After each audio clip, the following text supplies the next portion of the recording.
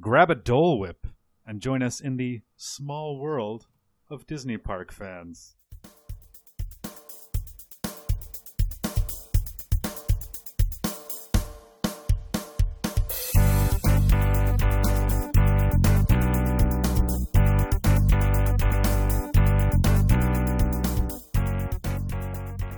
Hello, everybody, and welcome back to Fanthropological. My name is Nick G. I want to thank you for returning to listen once again as we take a deep dive into another fandom, and I really am craving a Dole Whip now after learning what they are.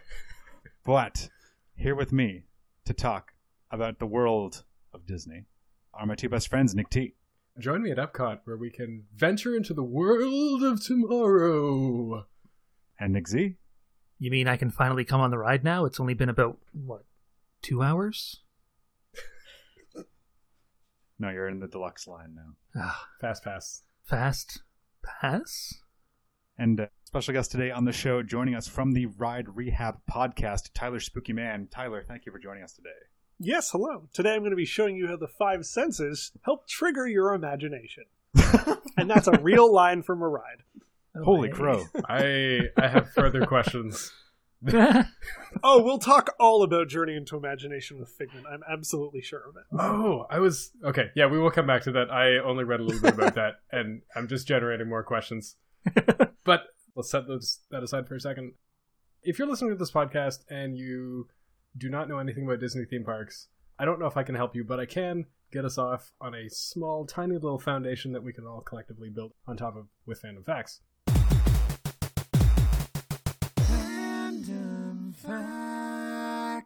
A very brief history lesson. Walt Disney Parks and Resorts, officially Walt Disney Parks and Resorts Worldwide, and informally known as Disney Parks, was one of the Walt Disney Company's 4 major business segments and a subsidiary. The company was responsible for the conception, building, and managing of Disney theme parks and vacation resorts, as well as a variety of family-oriented leisure enterprises. It was founded in 1971 following the opening of Walt Disney World in Florida. It consists of approximately 11 theme parks, or I guess 10, because one's opening in Shanghai.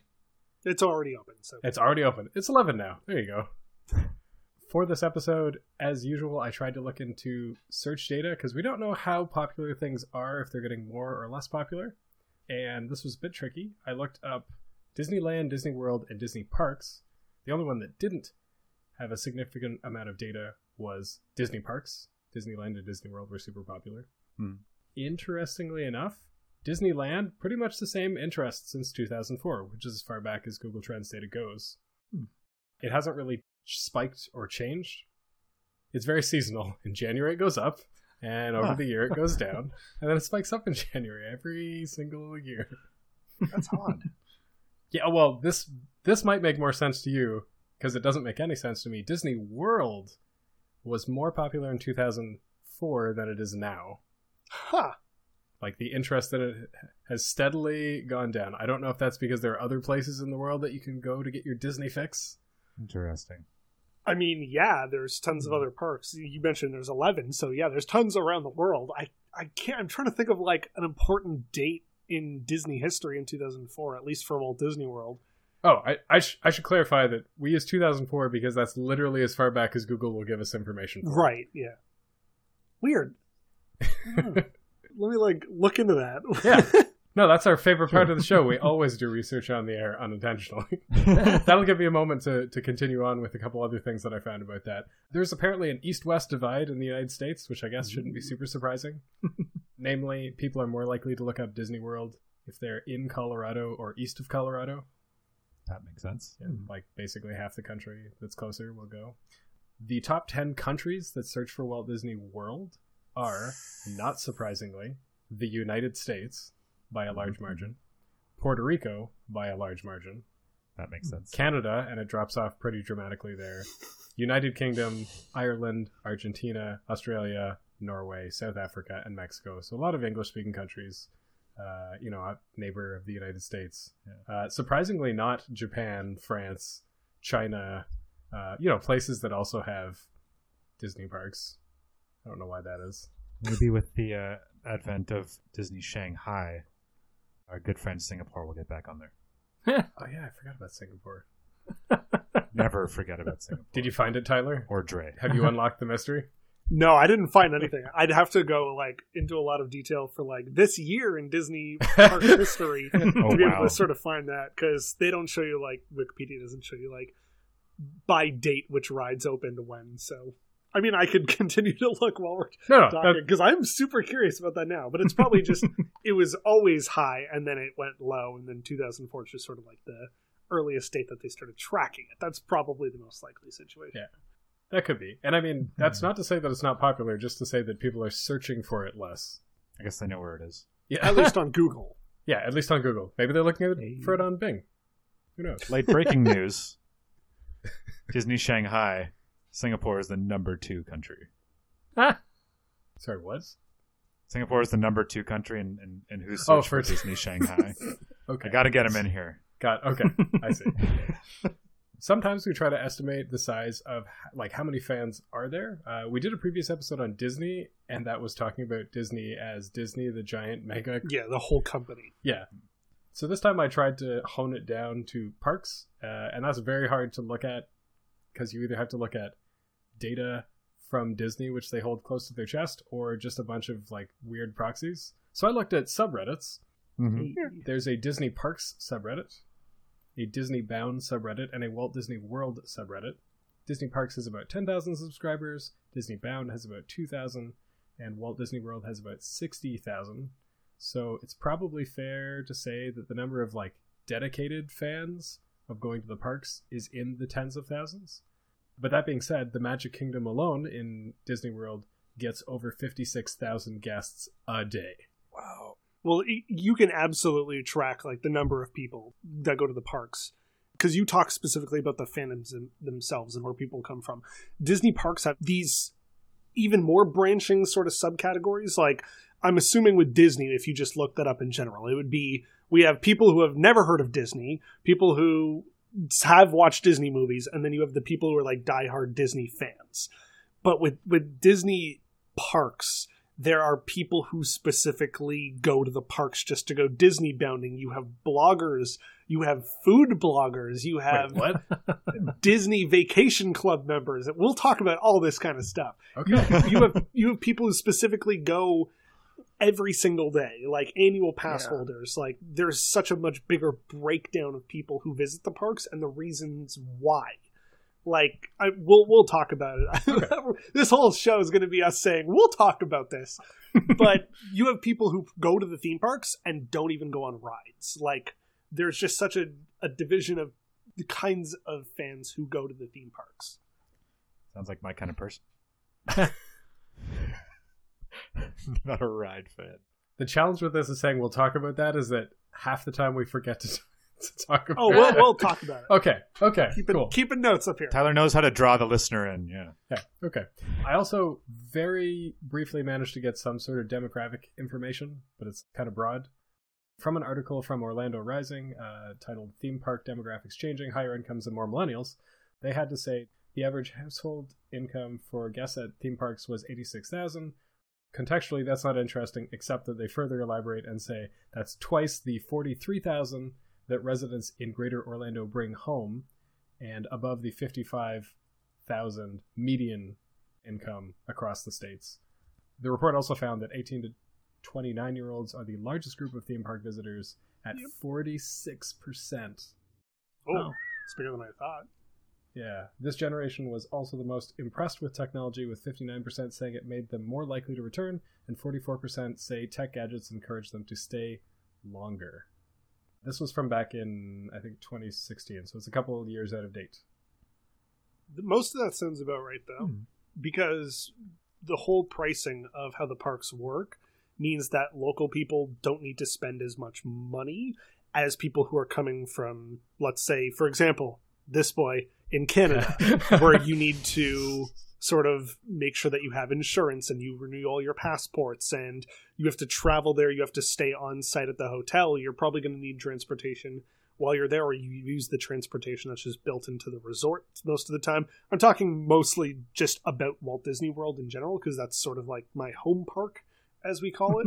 But yeah, people who are local, especially with Disneyland specifically is mostly locals, because it's built sort of smack dab right around a large amount of attractions and existing schools and a lot of homes. Like, people live right near the area, or some points like with Disney California Adventure, it's a park that's right across from Disneyland and right across from like people's streets. They live just behind roller coasters, basically. So Wow. there's a large number of locals, but for the tourists that are coming, they have a lot more money to pay.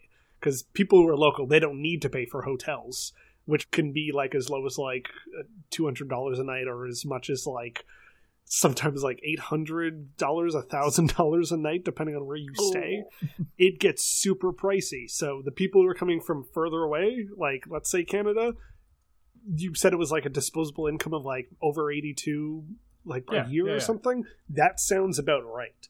I've been saving up for this vacation that I'm taking in September for like the past 2 years or so. So it takes a lot of money planning to be able to travel if you will have like an income that's like 40 or below, like what you said before. This is like so technical. I love it. That's where we start. Yeah, before we get into the discussion. I decided to look at Archive of Our Own. We often go there to take a look at fanfics, and usually, given the topic, that makes a lot of sense. This week is a little bit weirder, but I did decide to look for Disneyland anyway. Huh. I'm curious about And it turns out there are over 1,000 fanfics that at least contain the word Disneyland. There are a lot of fandoms visiting Disneyland. Yeah. I'd buy that. And I don't think most of them are Kingdom Hearts, so that... There is an existing book series called Kingdom Keepers, which is about kids who turn into holograms when they fall asleep at night inside of Disney World, and the park comes alive. What? Ooh. Well, they agreed to be like a holographic host, so their likeness is used, but when they fall asleep at night, they wake up as their holograms within the parks. And there's this whole, like, it's sort of like a war story. A lot of it's pretty magical and stuff, like Maleficent, obviously the villain, much like Kingdom Hearts, trying to take over the parks because she's not represented anywhere in the theme parks except in the Fantasmic fireworks show where she gets murdered every night. So it's an odd book story, but it's specifically for like Disney fans or people to have that connection to the parks. So I could totally see there being a lot of fanfics just tagged with probably that book series. I feel like the new reboot television series might have taken a little bit of inspiration from that. Oh, gross. Can we save that for a whole other show? Yeah. That's all that I had for fandom facts for this week, because we're talking about something that's a little bit outside of our wheelhouse. But we also have last week's famous last words, which were where we came up with a question or a statement about this week's episode before doing any of the research. We also had a famous last words from our guest, Emily, who was talking about Pretty Heroes, an upcoming convention in Toronto. Her famous last words were, how many days does it take to get through Disney World? She said, all of it. Kind of. I mean, so let's break this down for people who don't know. At Walt Disney World, let's start with Disneyland. Disneyland was sort of the first park that Walt had the vision for. And so there's Disneyland, which is kind of like the main park, and then right across from that park is Disney's California Adventure, which was originally a whole park themed around the state of California, which it was a terrible idea, and it is no longer completely like that. So there's basically those two parks, and then there's sort of like a shopping area where they have like hotels sort of built up. Walt Disney World is called Disney World because it really is a gigantic plot of land. We have the Magic Kingdom theme park, the Epcot theme park, Animal Kingdom theme park, Hollywood Studios theme park. You have more than 30 different hotels, each with more than like 20 different buildings in each hotel sort of block. Like it's a whole hotel resort. Then you have the two theme parks, Blizzard Beach and Typhoon Lagoon, as well as Disney Springs, which is like a huge shopping area. And then a ton of other, like there's mini golf. They have a bunch of like sort of boats that you can take around the resorts. They have their own bus and monorail system. It really is gigantic. So if you're the kind of person who's going to the parks to go for like specifically the theme parks, those 4 parks, you could kind of do each one of those 4 parks in one day. the wait times for rides or to watch some shows, because shows sort of act the same way where you have to wait for like the next showtime or showing or wait in the lineup for it because they go continuously. It means that you're going to be waiting in lines a lot. But I've found that if you like select maybe like 5-10 things you absolutely want to do, you could get through each park in a day. But you can take more time if you need to. Like Magic Kingdom is a park you absolutely should do in 2 days. There's so much stuff to see there. There's so many shows and sort of like interactive things that you could do there that take up a lot of your time as well. But if you also want to hit up like the water parks or you want to go to the shopping district, if you're not going to do it the same day you go to a theme park, then it's probably a good idea to do about 6 days, 2 days afterwards to relax or walk around or figure out what else you want to do within that area. So it just depends on how you want to run your vacation. From the sounds of it, and I get this impression through some of the other research you did, if you're going there, don't treat it like you're going to like Wonderland or something. Treat it as if you are going to a new city. Oh, wow. Kind of, yeah. When they say it's Disney World, it really is a whole world. Walt Disney specifically bought gigantic plots of land so that while you're in the theme park, you cannot see the outside world. The people who design the theme parks are called Imagineers, as in imagination and engineering. And they meticulously build these specific areas of the theme park so that you can't see other parts of the park while you're in it. So like while you're in, let's say, Tomorrowland, you can't see any other part of, let's say, Adventureland. Like you do not see them across the park. You can always see the castle because that's sort of like the central hub part of that theme park, but they purposely did it that way so that you do not get obstructed by the outside world. You are within the worlds that they have built for you. And to that point, when you're in like the hotels, and it really is like its own universe. Like the fact that they have their own bus transportation system, they have their own fire department that operates specifically for the parks itself. Like they essentially built a municipality because they wanted to be able to govern their own land. They call it the Reedy Creek Improvement District. Reedy Creek was just one of like the areas of land that they bought.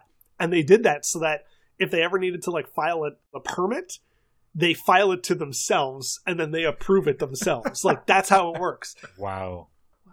Walt Disney himself wanted to build a city of the future, which he called an experimental prototype community of tomorrow. That's what EPCOT stands for, EPCOT. And he wanted to build a city to solve like transportation problems and like congestion and just like the way people live. And when he died, the Imagineers were like, what the heck are we going to do? So they turned that into EPCOT, which is the theme park, which is sort of about innovation and science and technology. But he really did want to build a giant city, and that's kind of what it feels like today.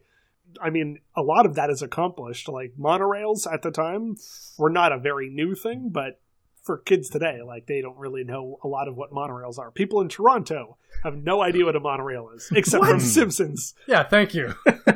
Or if they play, like, Planet Coaster or Roller Coaster Tycoon, because those sort of exist mostly in theme park areas, especially because of Disney building them for the parks.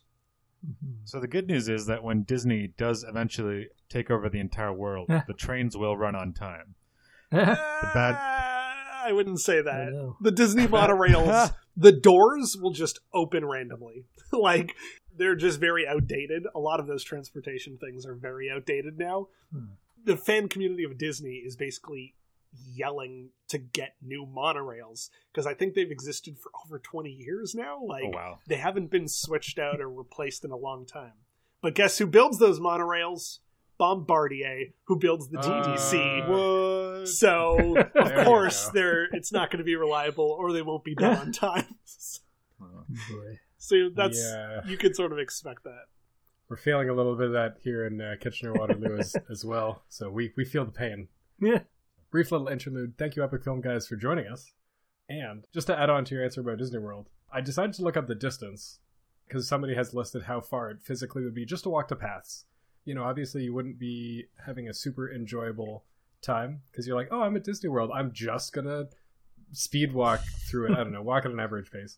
Nope. Yeah. If you just take Magic Kingdom, Epcot, Hollywood Studios, and Animal Kingdom, that's only about 14 kilometers. So if you just walked that and you lined it up all end to end, that's only 2.7 hours, about an average walking speed. But if you did that, you wouldn't enjoy any of what it has to offer. Oh, I thought you meant like walking around the circumference of the resort. Oh no, that'd be even larger. That would be much, much, much, much larger. This is walking through the diameter. Yeah, or sure, it's not a circle. None of it makes sense. But it wouldn't actually take you very long if you could just walk the paths. But then you'd be missing the point of enjoying such a wonderful place, the most magical place on Earth, perhaps. I've heard it called.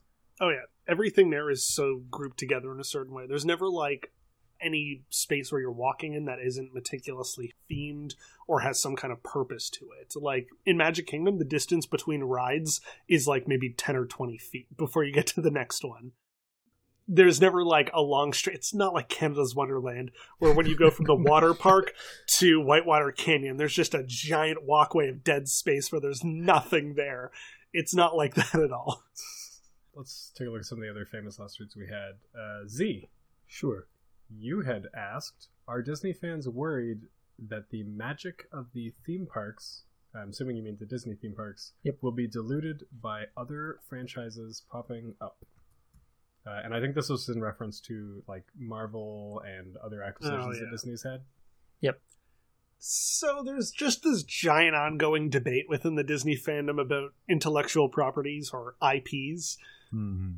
So Disney himself never wanted Disneyland or any of the theme parks to be a museum, meaning that it's not like Wonderland where Mindbuster is still there from opening day.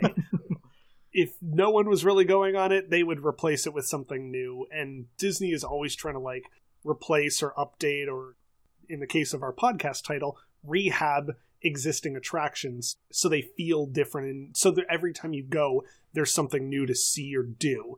But intellectual properties coming in, a lot of people feel that they ruin the attractions. For example, Epcot is all science themed, or innovation and entertainment and stuff like that. So there used to be an area called the Seas, which was just themed to the ocean. There's like a giant aquarium, there was attractions there and like motion simulators and stuff like that that make you feel like you're in the ocean. You can learn from it. Eventually they replaced one of the undersea rides with the theme of Finding Nemo. And it lost almost all of its educational value. Ooh. And it was just the audio of, we've got to find my son. What's his name? Shut up! Like, it was just, Finding Nemo's popular. Let's shoehorn it into this place. The thing is, it works because there's also an attraction there called Turtle Talk with Crush, where a 3D animated Crush, the turtle from Finding Nemo, comes up on a video screen and can actually talk and is animated real time to talk to the kids in the little theater. Which is incredible because you can actually learn a lot about turtles until someone's like, do turtles wear underwear? And then it's like, okay, well, that's not going to be educational. But they'll always try and steer it that direction. So intellectual properties coming in, a lot of people hate them. And a lot of people joke that Epcot is going to become IPCOT, Intellectual Property Community of Tomorrow. Heyo. But the thing is, they've always been in the parks. Like, a long time ago, before Disney even bought Lucasfilm, there was always a Star Wars attraction called Star Tours. And it's amazing. And they also had Indiana Jones. People forget that there was, like, Power Rangers and the Ninja Turtles and a Goosebumps-themed show in these theme parks. Like, the ride Ellen's Energy Adventure is about Ellen DeGeneres falling asleep while watching an episode of Jeopardy that her high school rival Jamie Lee Curtis was on and winning because she knew about energy. So Ellen DeGeneres falls asleep and wakes up in a nightmare version of Jeopardy, which actually had Alex Trebek in it. And Bill Nye the Science Guy shows up to teach Ellen about energy. This ride was open for like 20 years or something, and people complained about Ellen, but now it's being replaced with a Guardians of the Galaxy themed attraction. And the argument is, what does Guardians of the Galaxy have to do with science and progress? And it's like, well, what did Ellen DeGeneres have to do with that?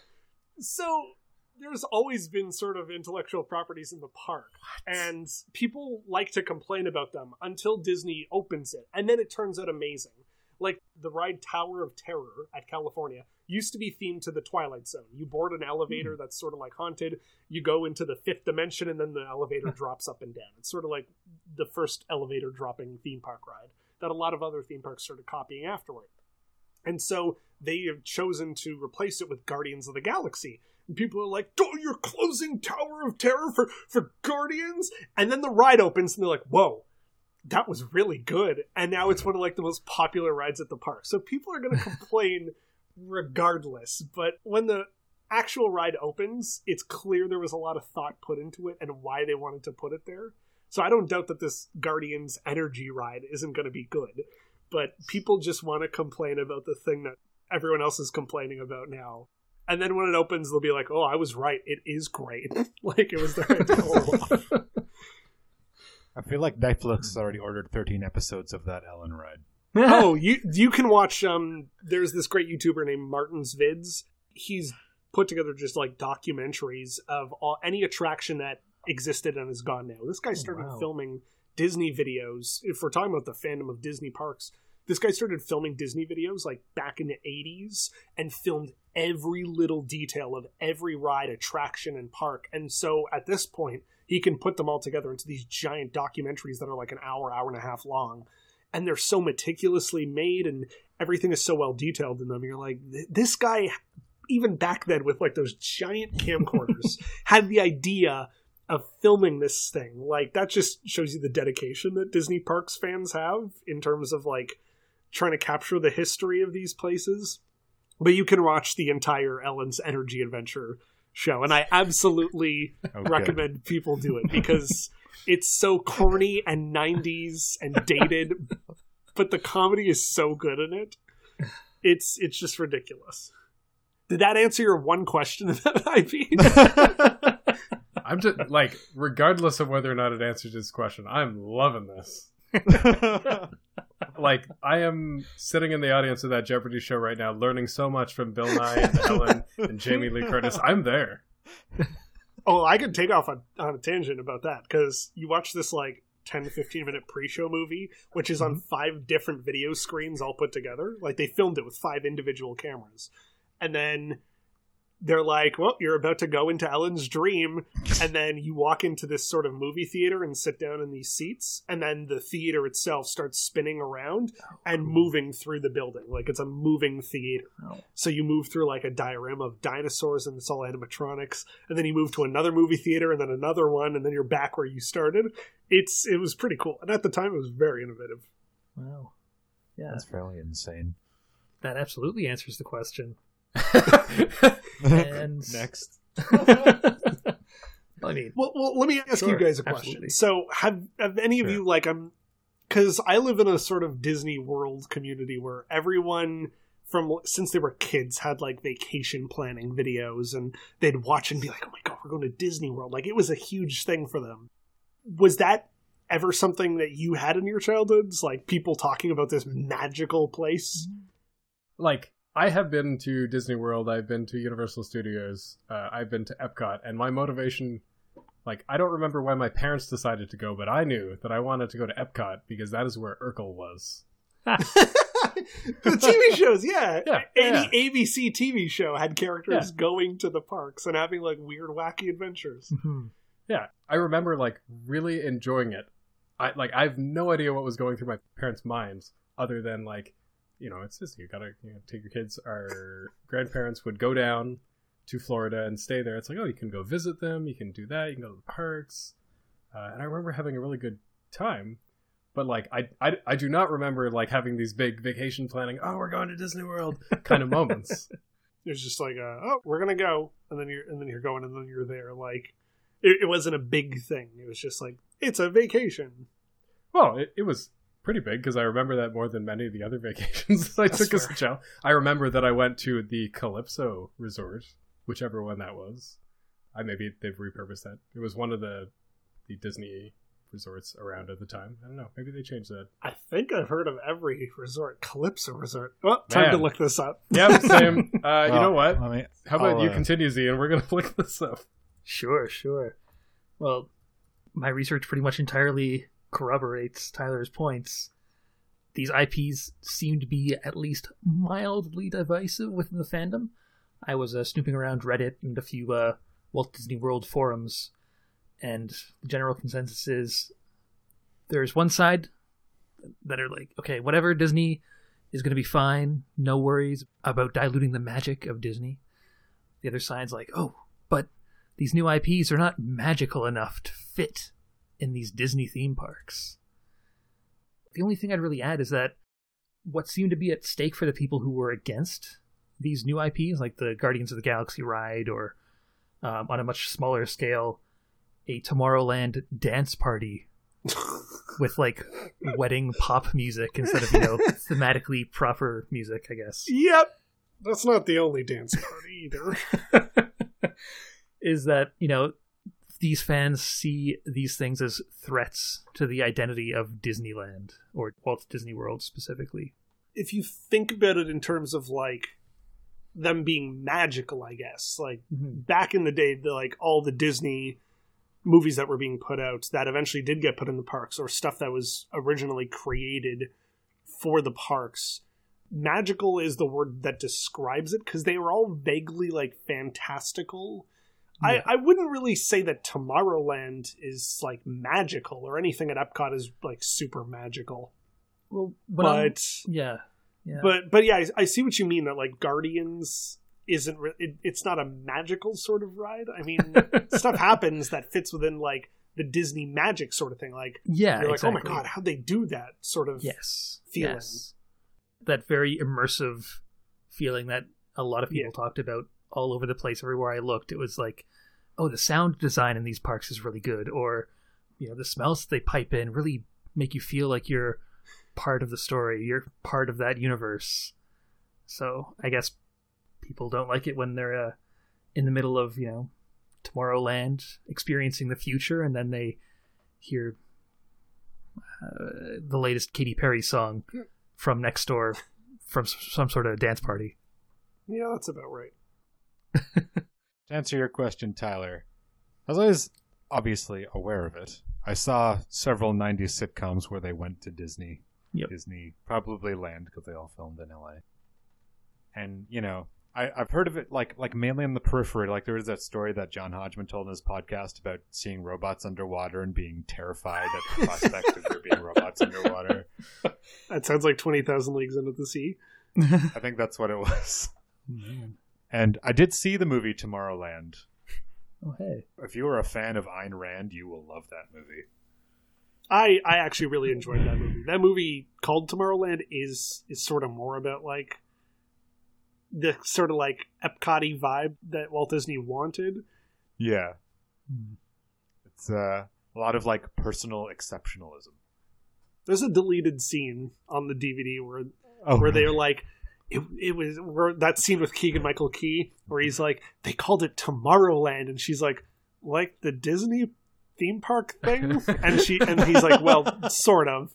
And I'm like, why did they keep that in the movie? They actually don't even mention the word Tomorrowland until they get there.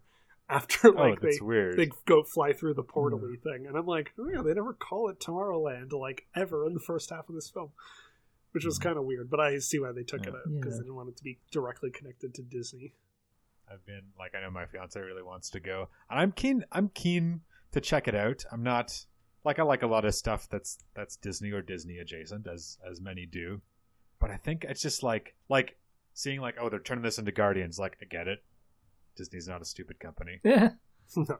They see where, what will bring people in. I just want it like discounting other Disney parks. It sounds like there's nothing else that exists like it. It sounds absolutely incredibly immense on a ridiculous scale and held to like the highest standard over the entire park. And it sounds like an incredible thing to see. Well, sort of, yeah. Back when Walt Disney had the idea for a theme park, theme parks didn't exist. Those two words didn't even exist together. There were parks, and there were amusement parks where people set up like sort of carnival kind of rides. But Walt Disney looked at those and he's like, where's the story? Where's the family? and then he's like, what if there was a park where families could experience things together And like, because he'd basically watch kids on a merry-go-round, and the parents are sitting off to the side, and he's like, why aren't the parents on the ride with the kid? And that's sort of at the heart of all of those attractions, is like, you can go on everything together. He just wanted to build like a park with like a merry-go-round, and he wanted a train to go around it. And that was the original idea, was just this really tiny lot next to like the Burbank sort of studios. And then it kept his idea kept growing bigger and bigger. And then he's like, what if we built a mountain with a roller coaster going through it? And people are like, Walt, you're crazy. And then they made it. It was the first steel roller coaster. And there was 2 of them next to each other. Like, these things didn't even exist until he thought of them. He's like, what if we build a haunted house? And the room stretches, and they're like, Walt, please stop.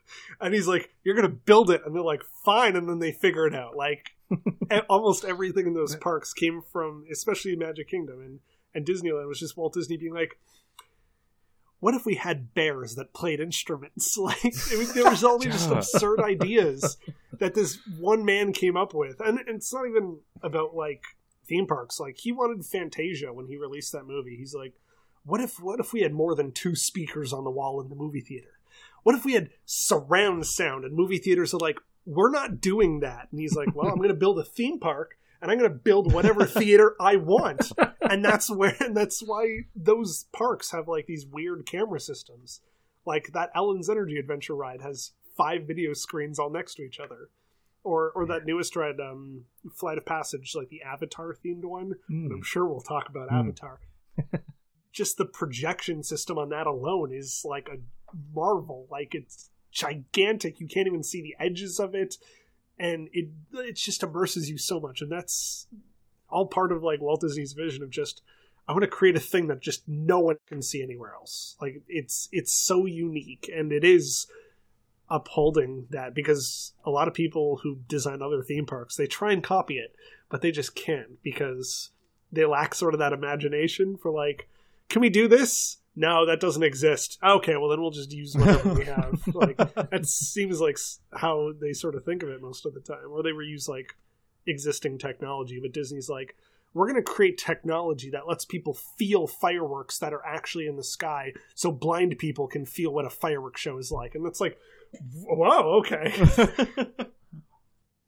They are relentless. The more you keep talking, the more questions I have. I have to accept that we're not going to get to all the questions that I can think of in my head. Someone should like cut me off, or we'll do like a speed round or something like that. Okay, I'll try to keep things moving along. I'm going to skip over my question because it is either going to get discussed separately. What are some of the biggest Disney park failures? Oh, I feel like there are YouTube videos dedicated to that, so I'm going to skip past that. There are.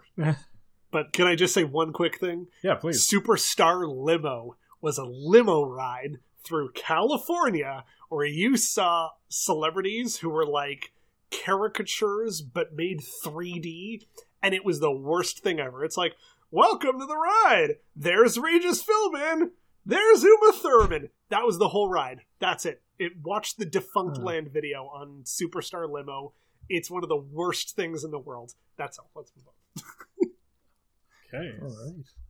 G, it's up to you if you want to get to your question. It was, if you are doing a Disney-bound outfit, how close can you get? Well, ask a boring question and get a boring answer. The answer is pretty close. As far as I can tell, as long as you're not wearing a costume of the character, then it's pretty much fine. Okay. Or a costume that directly exists in the parks already. The thing is, Disney doesn't want other people being confusing you for an existing character.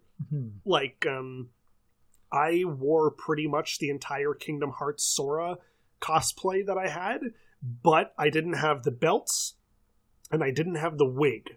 But that was still enough to look like Sora. Like, they allowed me in with the tank top, the necklace, the jacket, and I put a red hat on to just emphasize that red color scheme that Sora has. But cast members greeted me as if I was Sora, which was pretty awesome. So That's kind of neat. as long as you're not wearing, like, you can't bring a Keyblade in, for example, or you can't bring, Yeah. you can buy like a lightsaber toy in the parks and then take that around with you. But if you bring like a fake sort of weapon, even if it's foam, they will tell you can't bring it in. And so, like, no fairy wings and stuff like that. Unless you're a kid. Kids can literally wear whatever they want. Yeah, that's the impression I get, that it's because obviously, you're there to be a kid. I mean, also, I feel like that's a recipe for disaster. It's like, we want to create this warm, welcoming, like, fun, happy, magical environment. It's like, cool, kid, you can't wear those clothes. It's like, yep, that's a disaster waiting to happen. Take off those fairy wings. That was it for Famous Last Words. Let's dive into the main discussion, and I'm just going to get right to the heart of it. What is it about Disney that is so magical? Because as you were talking, I was like, all right, but there's like Universal Studios. We even directly mentioned in this episode Wonderland. I'm not holding it up to the same standard, but like those are other theme parks that exist. Why is it that Disney World is this one that's held up to a higher standard? Why are people so interested in that and not the other theme parks? Why do people go to the theme park and not ride any of the rides? What is up with that? That sounds weird. The reason it's such like a huge thing, or the reason Disney is like more magical, they have those movies, and they treat those movies like they're going to be like, we have to make this movie perfect. It has to be like a family-friendly film that anyone can watch, but we want people to watch it later. And that mentality they pass along to the parks itself. So a kid, let's put it in the perspective of a kid. A kid will watch Cinderella and watch the Cinderella 2 and 3, and those two movies also exist. And they'll see, like, they'll watch Sophia the First, where Cinderella appears on that show as well. This kid will grow up like watching Cinderella and being engrossed in this movie and this music, and then step into this theme park where there's Cinderella's castle and it's real, and you can go and meet Cinderella, and she looks and sounds and acts exactly like the way she does in the movie. And that is just that's gonna mean so much to that little girl, that as even when she leaves the park, that's all she's going to be talking about. And like, I'm sure at some point she'll figure out that, like, oh, that was just like a person in a costume or something like that. But it's still like, nostalgia is sort of the key word there. It fits with that nostalgia. And then that girl's going to grow up, and she's going to have kids of her own, and she's going to show them Cinderella. And that whole experience sort of just keeps getting passed on. I don't think you can say the same about a lot of the other parks, because they don't have those properties or that kind of mentality of, we want this to be stuff kids will remember forever or families can do together. Like, you cannot compare, and this is like the one time I'm going to swear, you can't compare Beauty and the Beast to Minions. Like, no kid is going to give 8 minutes. Oh, there's a minion. That's like, Bananas. What could you possibly do to interact with that character? Interacting with a silent Mickey Mouse is just going to be so much more iconic and memorable than whatever Universal has. Or like, let's take Canada's Wonderland, for example. They used to have Hanna-Barbera. That was sort of that main theme of the park. And then it turned into Snoopy. Like, yeah, all those properties kind of stand the test of time, but none of them are like as sort of timeless or innocent as like Mickey Mouse or any of these other properties that Disney has. But it also, like, Disney cares, or at least I believe Disney cares about what they're making. We always joke within the community of Disney that Disney just does this. Why are they doing this? Because money. Why did they make pineapple churros? Because money. But with the actual, like, rides and the shows, like, everyone always puts like 150% into everything they're doing. Even the people who are like in costume or dancing in the background of a show, like, all those people care so much. And the people who work at the parks want you to have a good experience. Like, the cast members will go out of their way to do whatever you want to make it memorable for like your kid or whatever. or even with like us, like we come off a ride and I'm like, I wish we could go again. They're like, do you want to go again? Is there just 4 of you? Right this way. And they walk you back to the front of the line. Whoa. Like they'll just do something like that out of the blue to make it a great experience for you. Wow. I've never been to Universal. I'm absolutely going this September. We're going for one day and we're going to do both parks. Like they're kind of doing it with Harry Potter, where it's something people remember and they want to go see the thing that they know. And that world looks very immersive the way they're making it, probably to go combat against Disney. But nothing else upholds like the same sort of family beliefs or nostalgia that Disney does. Yeah. No one's making those deep childhood connections to Top Gun, for example. Yeah, no one cares about, I mean, Tomb Raider or... Remember Cliffhanger? Like, all these rides are titled differently. Yeah. Canada's Wonderland used to be Paramount Canada's Wonderland. Oh, that was the part that tied it in. So Tomb Raider and the Italian Job Stunt Track and Cliffhanger, that movie with Sylvester Stallone on an avalanche or some shit like that. Not quite, yeah. I literally only remember them making fun of it in Ace Ventura 2, so that tells you how much lasting cultural cachet it had. Pretty much. But I do remember going to Universal Studios because I really wanted to see Doc Brown and ride in the DeLorean. Yeah. Nice. I mean, that's exactly what you're talking about. That's, getting somebody interested in something and then growing up with it. And I've now since seen many DeLoreans at pretty much every Comic-Con that is going on in the area. I would have loved to have gone on that Back to the Future ride. They totally could have kept that or updated it in some way. Like, they replaced it with The Simpsons. Oh. Like, yeah, The Simpsons was good. I don't know if it still is, from what I've seen.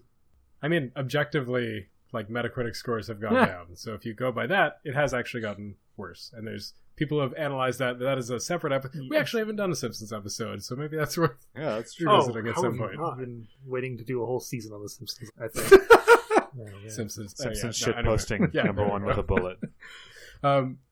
I'm going to give one of the other Nicks a chance to ask questions because I feel like I will just monopolize everyone's time. Let's see. Well, like the one thing they talked about, we kind of talked about it a bit already, is like the overarching thing is like Disney is above and beyond. They're the most extra. But like that sense of immersion was the thing that stuck out to me. Like the fact that you can't see any of the other parks when you're in one particular park. You are like inside the world. It's more complete escapism than possibly anywhere else in the world. Yeah, definitely. Especially with, like, we talked like a second ago about the Avatar themed area. Like, who really cares about the Avatar movie? No one really James remembers Cameron. It. But, I mean, most of the people who go to that area of the theme park probably haven't even seen Avatar.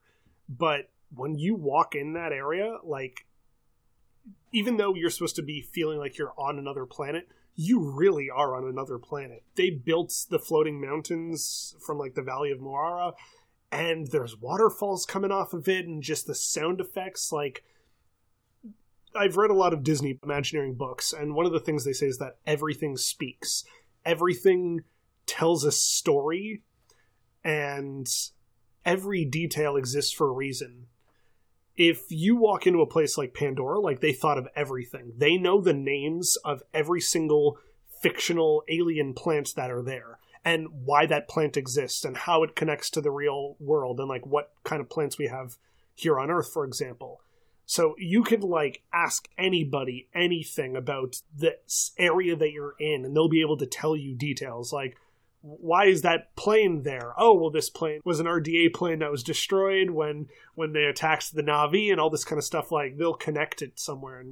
And Pandora is one of those really immersive areas. Just like the paving on the ground itself illuminates at night, and there's like imprints of like boots and Na'vi themselves, and it's just everything is just so beautifully carved out. Like, the immersion factor for a place like that is incredible. And that's not like, it's not everywhere. Like Epcot, you don't really need to be immersed in anything because it's just sort of this sort of scientific area. Like, here's a thing representing cars and this one's representing energy. Like, there's not a lot of immersion there, but like the sound effects and when you're in the rides, like everything does make you feel you're in those places Test Track is about going into a computer simulation so you can test a fake ride vehicle that you design when you're waiting in line.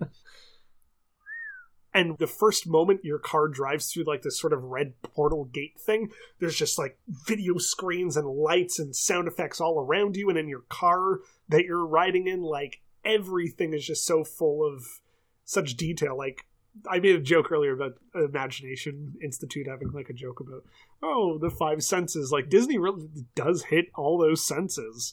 The ride Soarin', which makes you feel like you're sort of flying on a hand glider around the world. Like they took 3 cameras sort of stacked on top of each other, so you get like a complete wide angle lens.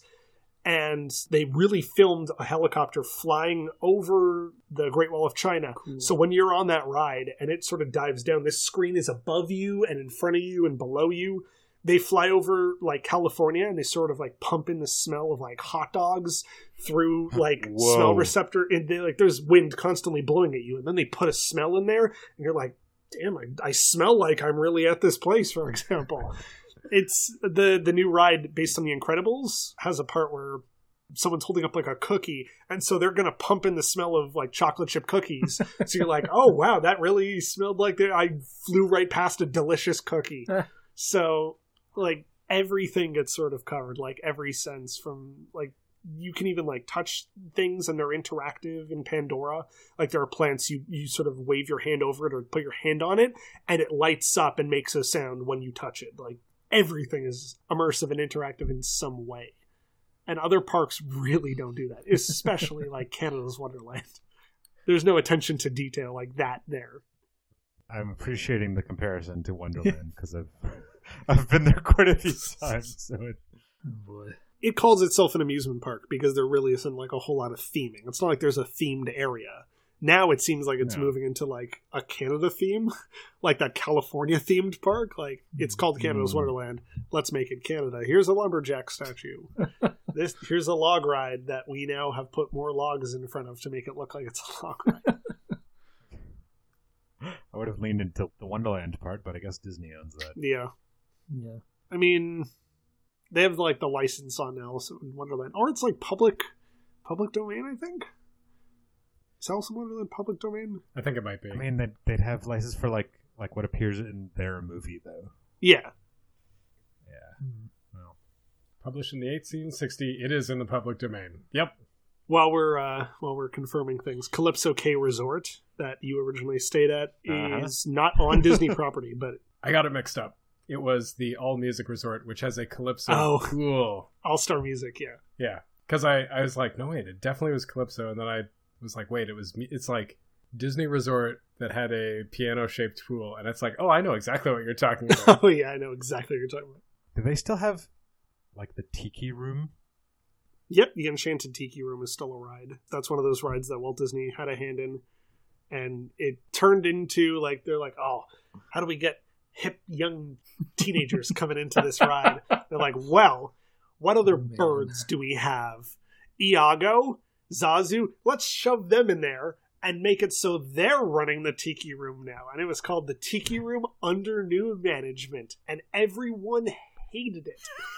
Because there was sort of these classic songs, like almost every ride has some kind of piece of music, a score or a soundtrack or an original song that's written for it. Like It's a Small World, everyone remembers that. It's written by the Sherman Brothers.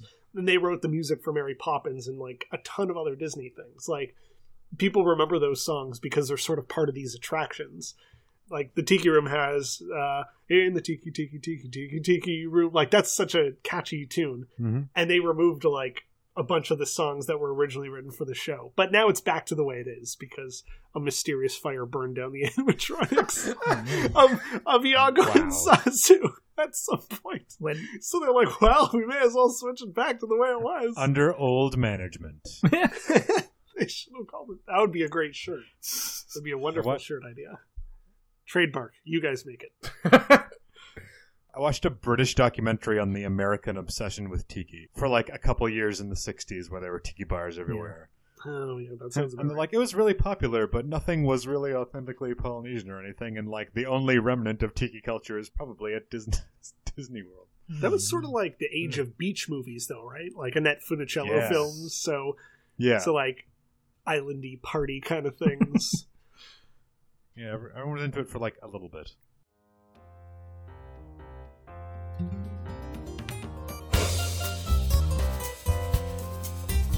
Huh. Wow.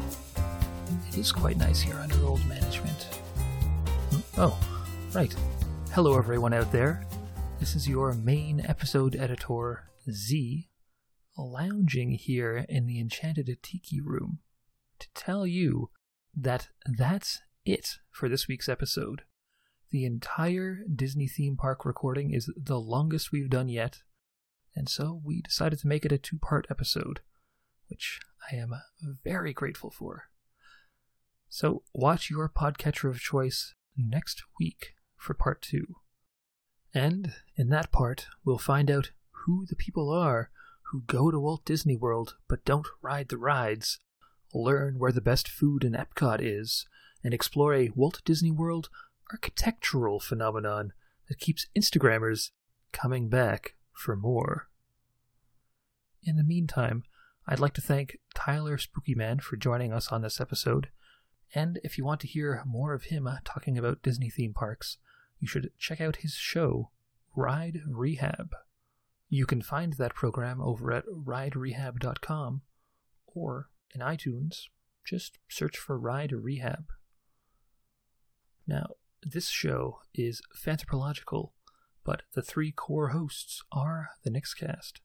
And, as such, we are the Nixcast on Instagram, Twitter, Facebook, and YouTube. So if you want to find us on any of those platforms, just search for the Nixcast. And if you want to reach us more directly with episode ideas, guesting opportunities, or comments, you can email us at nick@thenixcast.com. Thanks so much for listening, and as I think they say, until next time, we'll see you next time. Bye.